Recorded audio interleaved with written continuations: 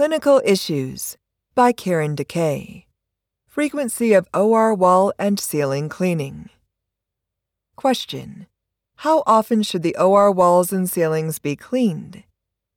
Answer: an interdisciplinary team should designate competent personnel to clean the OR walls and ceilings on a regular schedule, for example, weekly, monthly, and when the walls or ceilings are visibly soiled or potentially soiled by a splash or splatter. The standards for environmental surface cleaning and disinfection are based on the intended use of the surface or item when caring for patients. Although environmental services receive less patient contact than medical equipment or surgical instruments, they still have the potential to harbor and transmit pathogens via the hands of healthcare workers.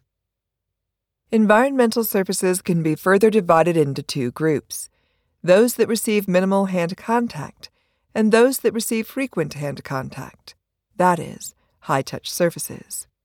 Examples of surfaces in the perioperative environment that receive minimal hand contact include floors, ceilings, and walls. Examples of surfaces in the perioperative environment that receive frequent hand contact include OR bed controls, knobs, handles in the anesthesia work area, and computer mice.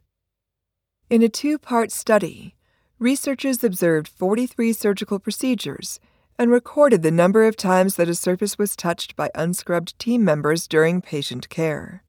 The 5 surfaces that team members touched most frequently were the 1. Anesthesia professional's computer mouse, 2. OR bed, 3. RN circulator's computer mouse, 4. OR door, and 5.